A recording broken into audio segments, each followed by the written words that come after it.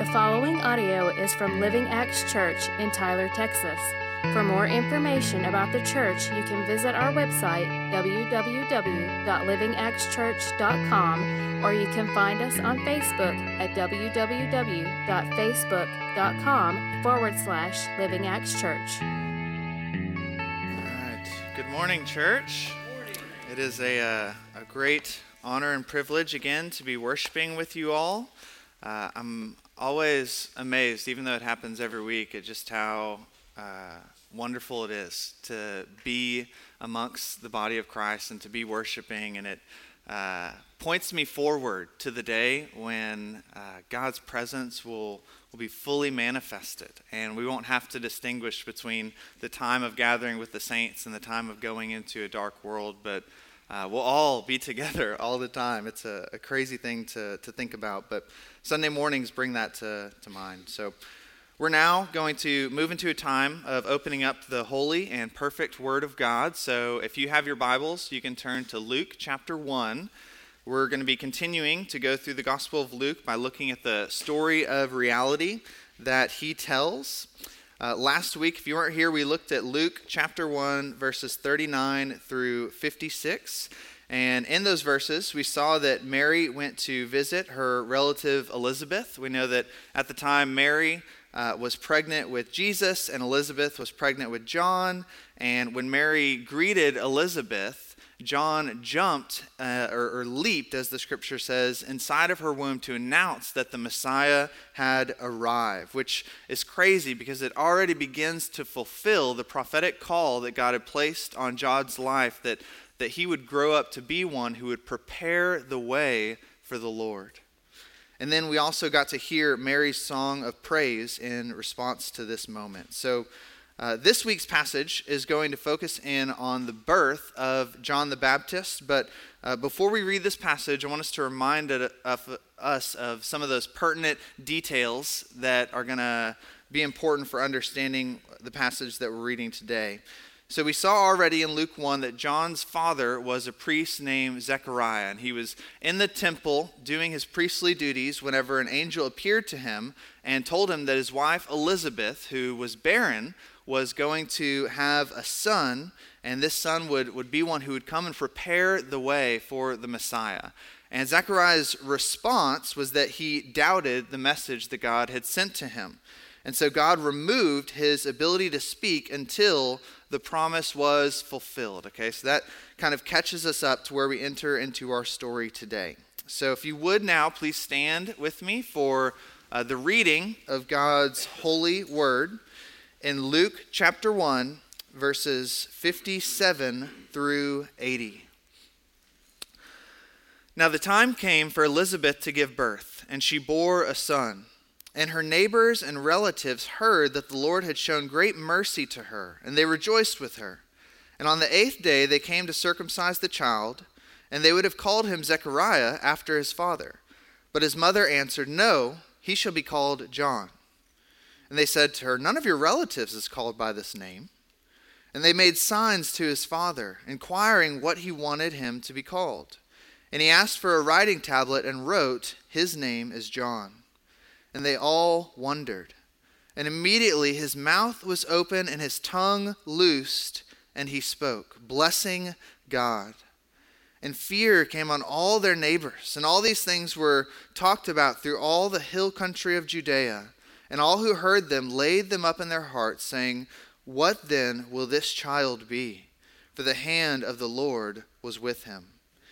And his father, Zechariah, was filled with the Holy Spirit and prophesied, saying, "Blessed be the Lord God of Israel, for he has visited and redeemed his people, and has raised up a horn of salvation for us in the house of his servant David, as he spoke by the mouth of his holy prophets from of old, that we should be saved from our enemies and from the hand of all who hate us, to show the mercy promised to our fathers, and to remember his holy covenant, the oath that he swore to our father Abraham to grant us, that we, being delivered from the hand of our enemies, might serve him without fear, in holiness and righteousness before him all our days.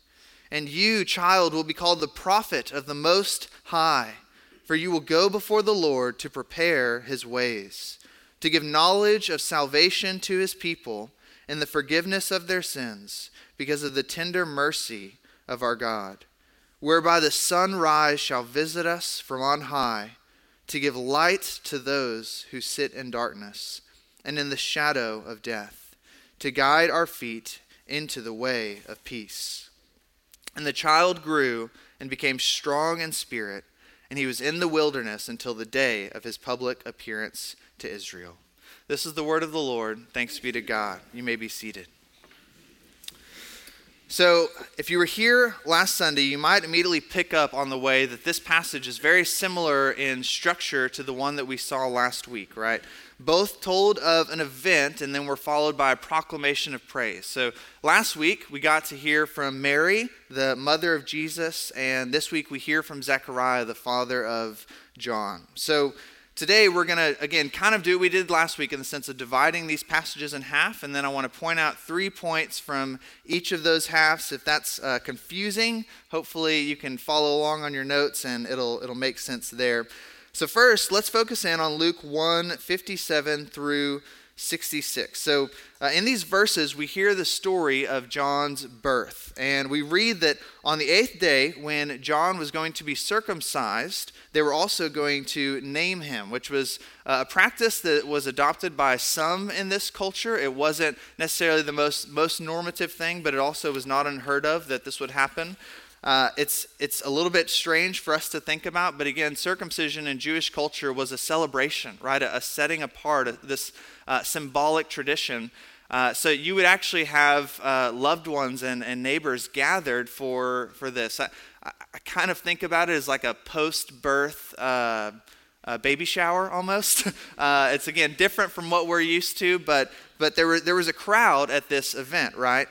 So all these neighbors and relatives are gathered, and they assume that the boy is going to be named after his father, Zechariah. And in this time, it was very common that a boy would either be named after his father or his grandfather. And this text suggests definitely that this family took on that tradition. So everyone is surprised or expecting his name to be Zechariah. But Elizabeth steps in and says to the crowd that his name is going to be John, which tells us that Zechariah had found some way to communicate the message that the angel had told him while he was in the temple to Elizabeth, likely through writing of some sort. Now the crowd is confused by this, right? They don't know any ancestors in this family named John. So they ask Zechariah his opinion. And Zechariah, who again is still mute, and actually we learn in this passage he's probably deaf as well, because they had to make signs to communicate to him, which indicates that he probably couldn't hear. So they reach out to him, and Zechariah writes down that the boy's name would be John. And after he agreed with Elizabeth about the boy's name, it says that immediately his tongue was loose. He was able to speak, and right after this happened, he began to bless God. And we read that this event had a strange effect on their neighbors, right? Rightfully so. I mean, you can imagine being here and seeing all this and being like, what is going on, right? They were fearful, it says. It says that they went throughout all of Judea and were talking about these things and wondering about, who is this child going to be with such a miraculous entrance into the world? So what do we make of this story? Well, I want to draw our attention to 3 major points that we can glean from this text. The first one is that naming their boy John broke with family tradition and set John apart for a unique calling. Okay, so names were far more important in this day and age than they seem to be in a lot of places in our world today. Names were intended to communicate something about the child. And specifically, when you think about passing down a name from like father or grandfather to son or mother, grandmother to daughter, that was in a way calling that child to live a life that would imitate the life of their ancestor, right? So it was a practice that had a lot of significance. Now we know that God didn't need to tell Zechariah to change his son's name in order to do the mission that he was called to do, right? If John's name would have been Zechariah, he still could have gone where he went and proclaimed what he did. So why is it then that God wanted his name to be changed? Well, the answer is because this name change and breaking of family tradition set apart John for this unique calling. And it specifically was a calling that wasn't shared by his father, Zechariah. This name would have set John apart for this work that he's calling to do. And when we think about, well, what is that calling that God has given to John? We see it actually in his name. Because John, at the time, meant that either God is gracious or God has been gracious. So the reason that God called this boy John was because the message that he was sent to proclaim was that God has been gracious to his people. God has been gracious by freely sending the Messiah to fulfill the promises of old. So the second point, now that I want us to see, is that Zechariah's voice being restored displays God's discipline and restoration. Okay, so as we mentioned earlier, Zechariah had his voice taken away as a judgment for his unbelief. The angel appeared, delivered this message to him. He doubted God's work, didn't trust in God, that he could do this mighty work of giving his barren wife a son. But we also read in Luke 1 that Zechariah was a righteous man. So it wasn't the case that Zechariah just didn't believe in God at all, or that he didn't have a faithful, loving relationship with God. That's not the picture that Luke paints for us. We have every reason to believe that he truly loved and worshiped God. And yet, Zechariah acted in this sinful disbelief and therefore was disciplined by God. If you were here as we were going through the book of Hebrews, you might remember when Andy preached to us about the discipline of God, that he disciplines us as children whom he loves. So in our passage today, we see that God's discipline upon Zechariah has proved fruitful, right? The fact that Zechariah agrees to name his son John shows that God's discipline in his life has worked. Right? He believes that his son really will be the prophet and the forerunner that the angel prophesied him to be. And then we also see another sign of Zechariah's belief in the moment that he gets his voice back. He begins to praise and glorify God. I mean, I think about how tempting it would have been in that moment to want to raise your fist at God, right? To want to curse him or to be angry or just annoyed with the fact that he took your voice away for so long, right? But that's not Zechariah's response. He comes out of this discipline and immediately begins to praise God. He has humbly made himself a student of God's discipline. He's learned from those mistakes that he should trust in the wisdom of Yahweh. So I think there's much that we can learn from the story of Zechariah here. Because if you're a child of God, and even if you are like Zechariah and that you could be called generally a righteous disciple of Christ, that you really do follow him and love him and faithfully pursue him, we still sin. Right? We still have moments of unbelief, right? Maybe even seasons of turning our back on God. And when that happens, often God will discipline us. So we can learn from this situation. And I think it's so easy in these times to, again, just want to look at God and ask why, right? To complain about what's going on. Or if you're like me, you throw a pity party when you're in God's discipline. You just want to say, woe is me. Why is this happening? You know, the world is falling apart. But we learn from this story of Zechariah that when God disciplines us, it's because he loves us. It's because he wants us to grow.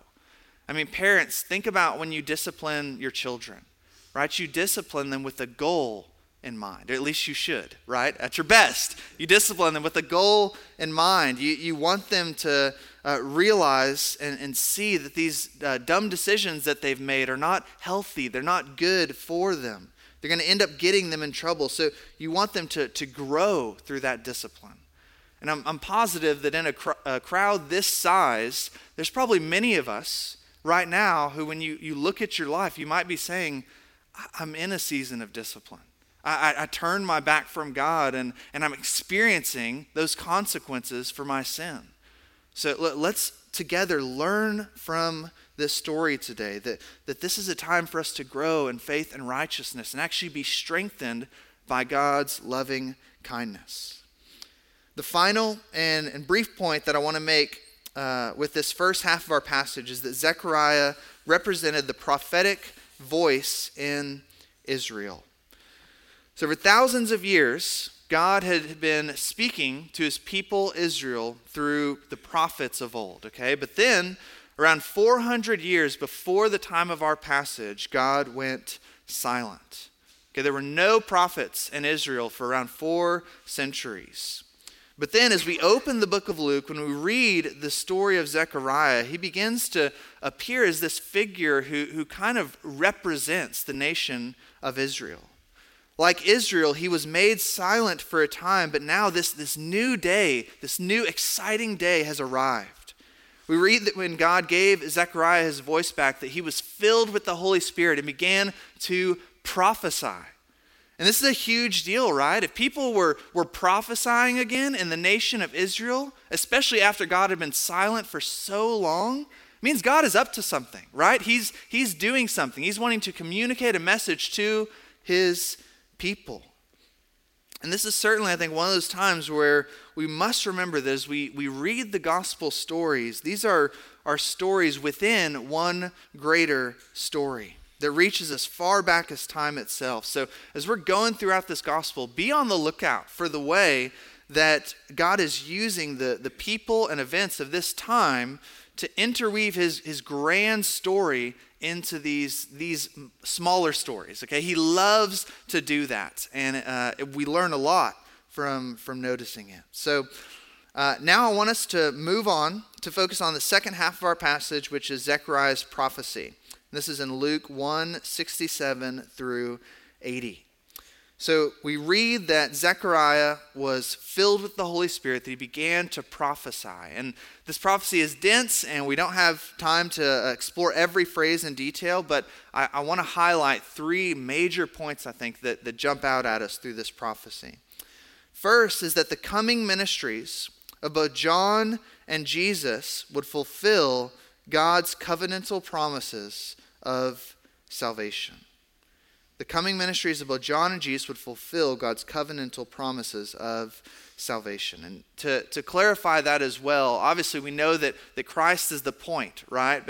But still, John's role in preparing the way for the Messiah enabled Jesus' ministry to do what God had intended it to do, to accomplish its intended means. So let's read the first half of this prophecy, and I'm just going to kind of pause as we're reading that first half and make some comments as we go. So in verse 68 and 69, we read, "Blessed be the Lord God of Israel, for he has visited and redeemed his people and has raised up a horn of salvation for us in the house of his servant David."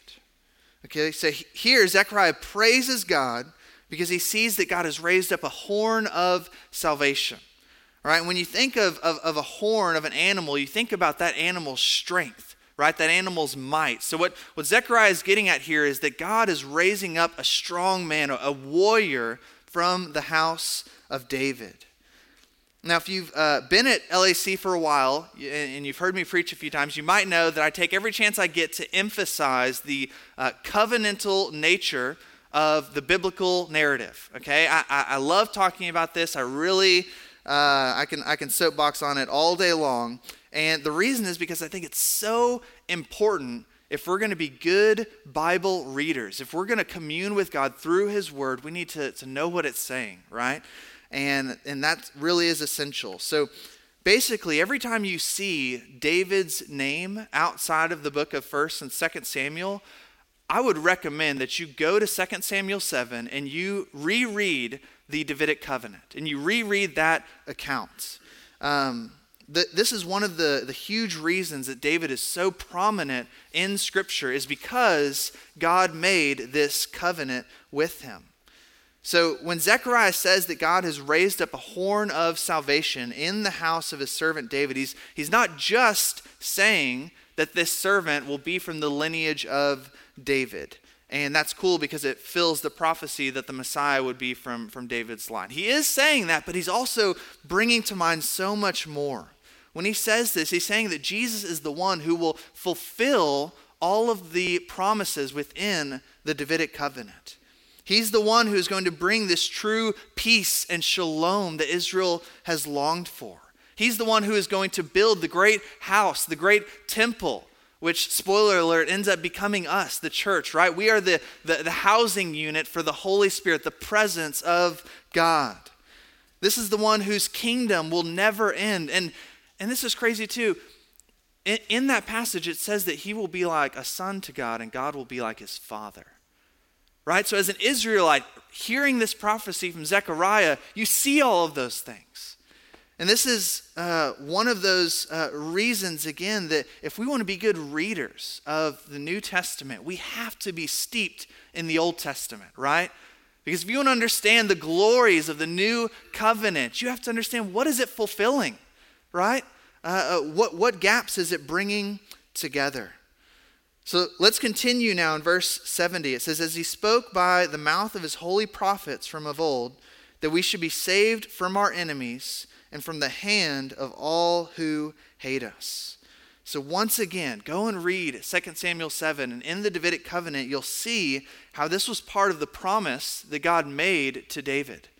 That Israel would one day have rest from all her oppressors. And for the Jewish people who had known slavery all too well, and even at this time, were under oppression from the Roman superpowers. I mean, they were desperate, right, to be freed from the oppression of their enemies. And of course, as we'll see even more later on, the Messiah came first and foremost not to deliver us from human oppression, at least yet, but from slavery to sin and from the powers of darkness. Okay, so in this prophecy, at the very beginning of the gospel, we're already seeing that kind of dual fulfillment, right, of spiritual and physical, of already and not yet coming together.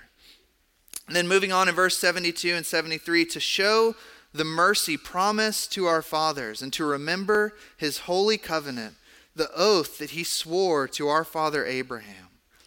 So here again, basically, anytime that you read Abraham's name mentioned outside of Genesis, our minds need to go back to Genesis 12 and 15 and 17 and 22, where these covenant promises are being established, and where these huge events that become a paradigm for all of Israel's history take place.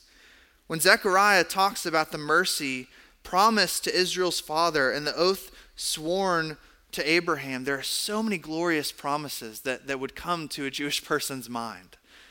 Zechariah sees that through the Messiah that God's people will finally enter into the land of promise, which ultimately we know points to the new heavens, to the new earth. He sees that through the Messiah, the people of God will become as numerous as the stars in the sky and the grains of sand on the seashore. And you might ask, well, how so? I mean, well, when we think about what Paul says, it's those who have their faith in Jesus who are the children of Abraham, right? So if you're a Christian, if you're a believer today, you are a part of the fulfillment of the Abrahamic covenant. You are one of those stars in the sky. I mean, that's crazy, right? So we have to get out of this mindset that Old Testament is not our story, because it truly is. Zechariah sees that through the Messiah, all of the nations of the earth will be blessed. These are all the covenant promises that believing Israel placed full hope in. And as Zechariah prophesied, they were coming true, albeit in a unique way, but through Mary's son.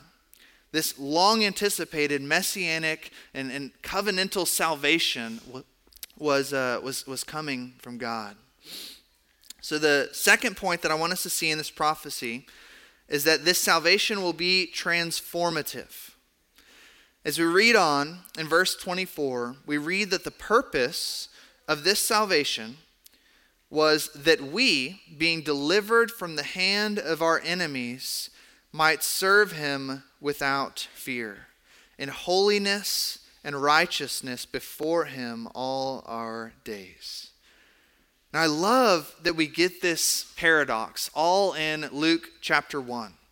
Okay, last week we saw that in Mary's song of praise to God after that event took place, that her song is really a juxtaposition between the very prideful and arrogant man on the one hand, and the man who humbly fears God, right?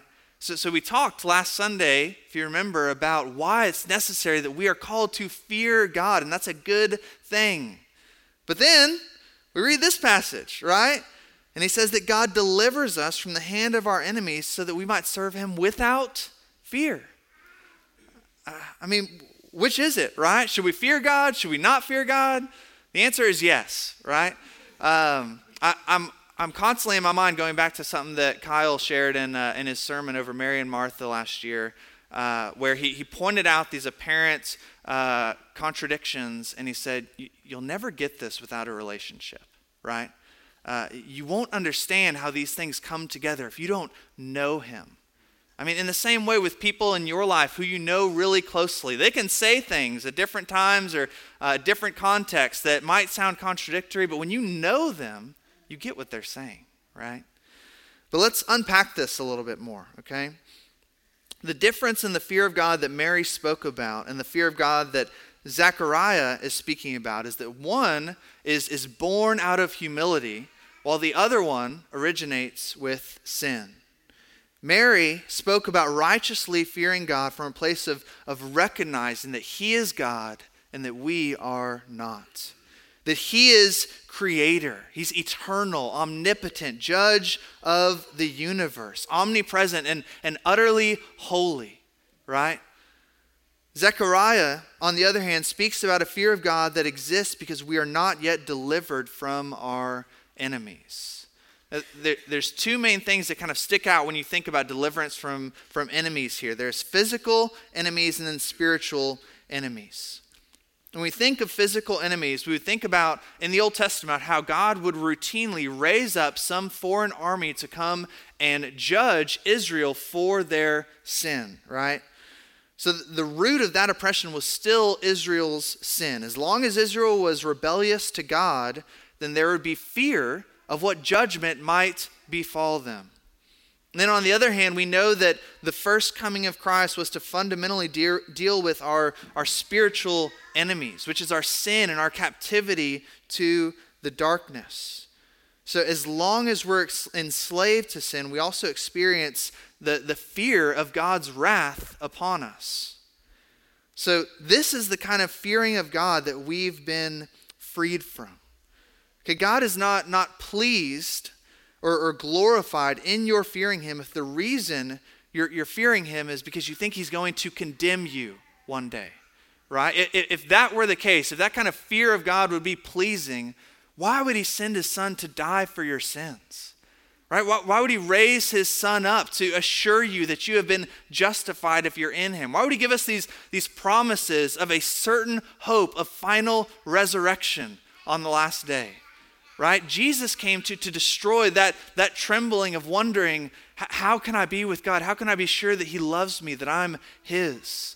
In Romans 5, it talks about how we have peace with God because we've been justified by faith. That peace is something that Jesus purchased for us.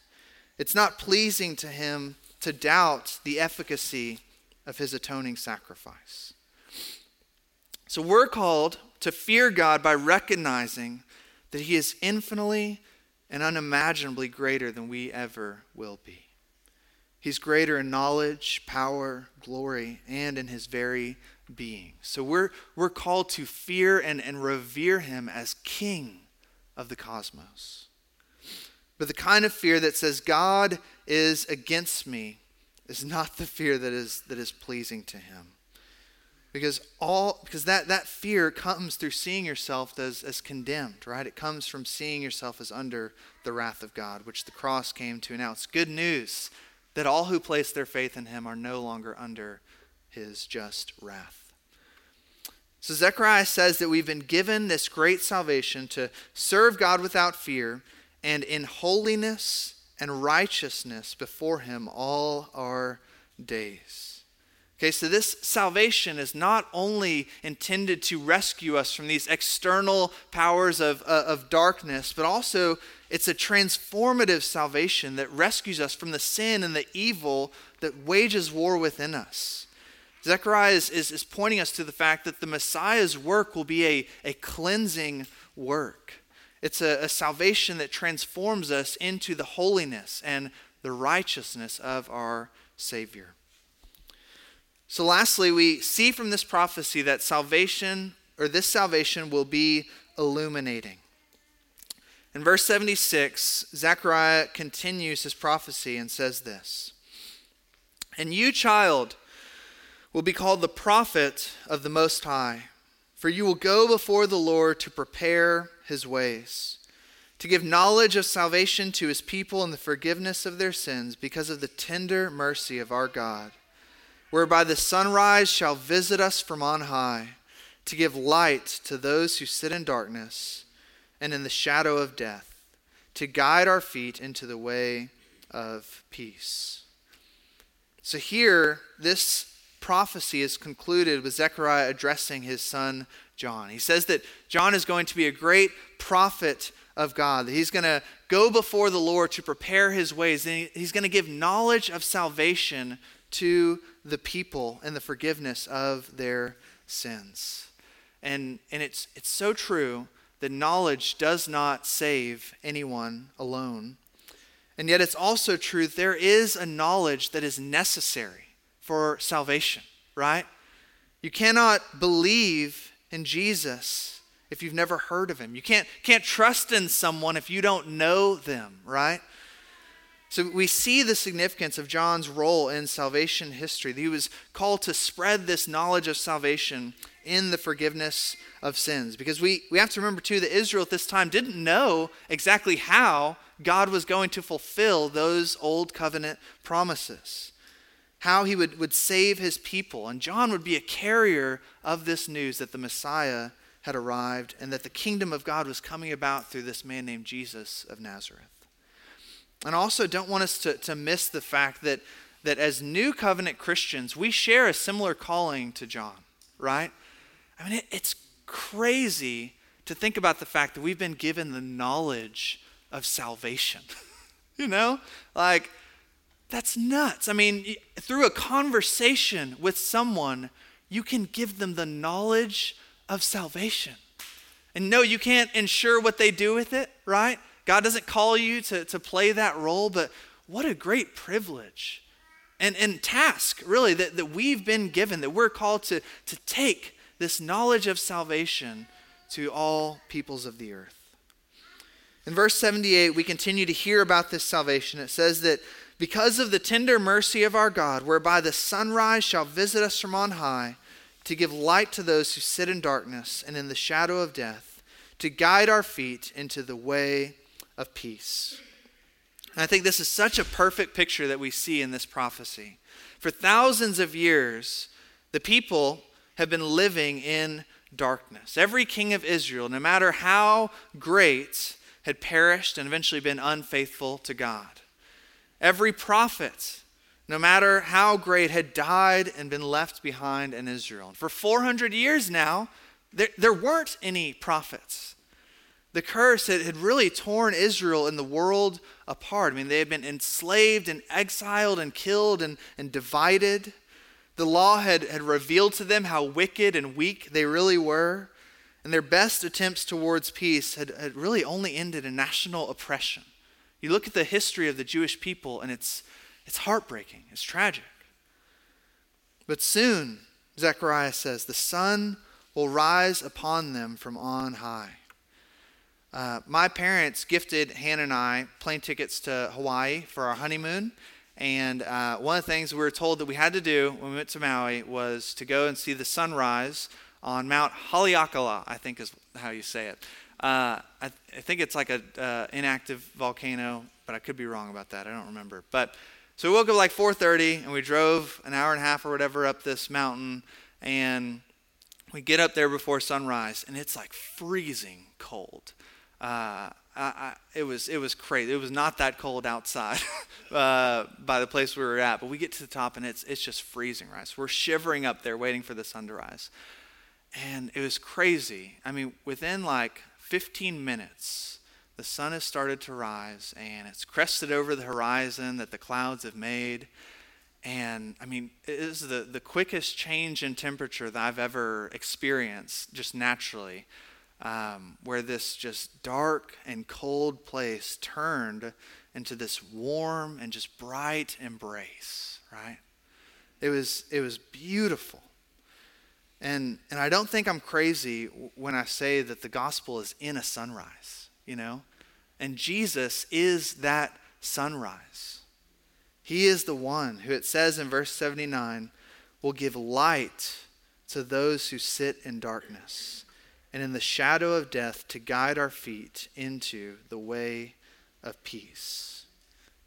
All the terrors of the darkness, I mean, sin, death, wars, hatred, injustice, disease, disaster, evil, all of these elements will be washed away when the Prince of Peace comes and gives light to all. And that's what Zechariah is saying. That's why he's rejoicing, is he realizes what it means that Mary has this boy.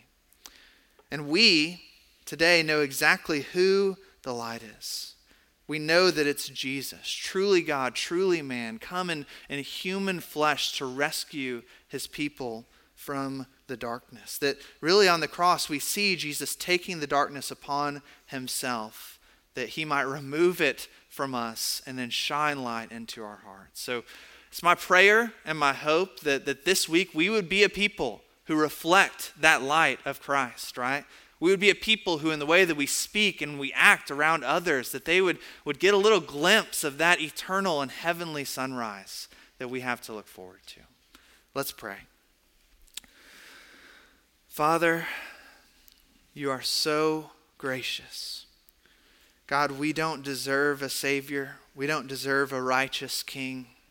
We don't deserve to be alive at this very moment. And yet we read in Hebrews that you sustain the universe by the word of your power. A creation that has turned its back against you, and you lovingly keep it alive. You lovingly speak and breathe life into it through the gospel.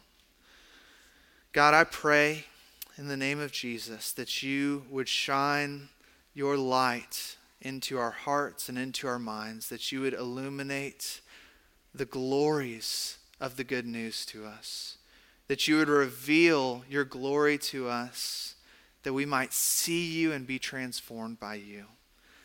And God, I pray as we're about to move into a time of the Lord's Supper that, oh, how sweet the sacrifice of your Son would be to us, that we would be nourished by you and this wonderful thing you've called us to. In Jesus' name, amen. Thank you for listening. For more information on Living Acts Church, please visit our website, www.livingactschurch.com, or you can find us on Facebook at www.facebook.com/Living Acts Church.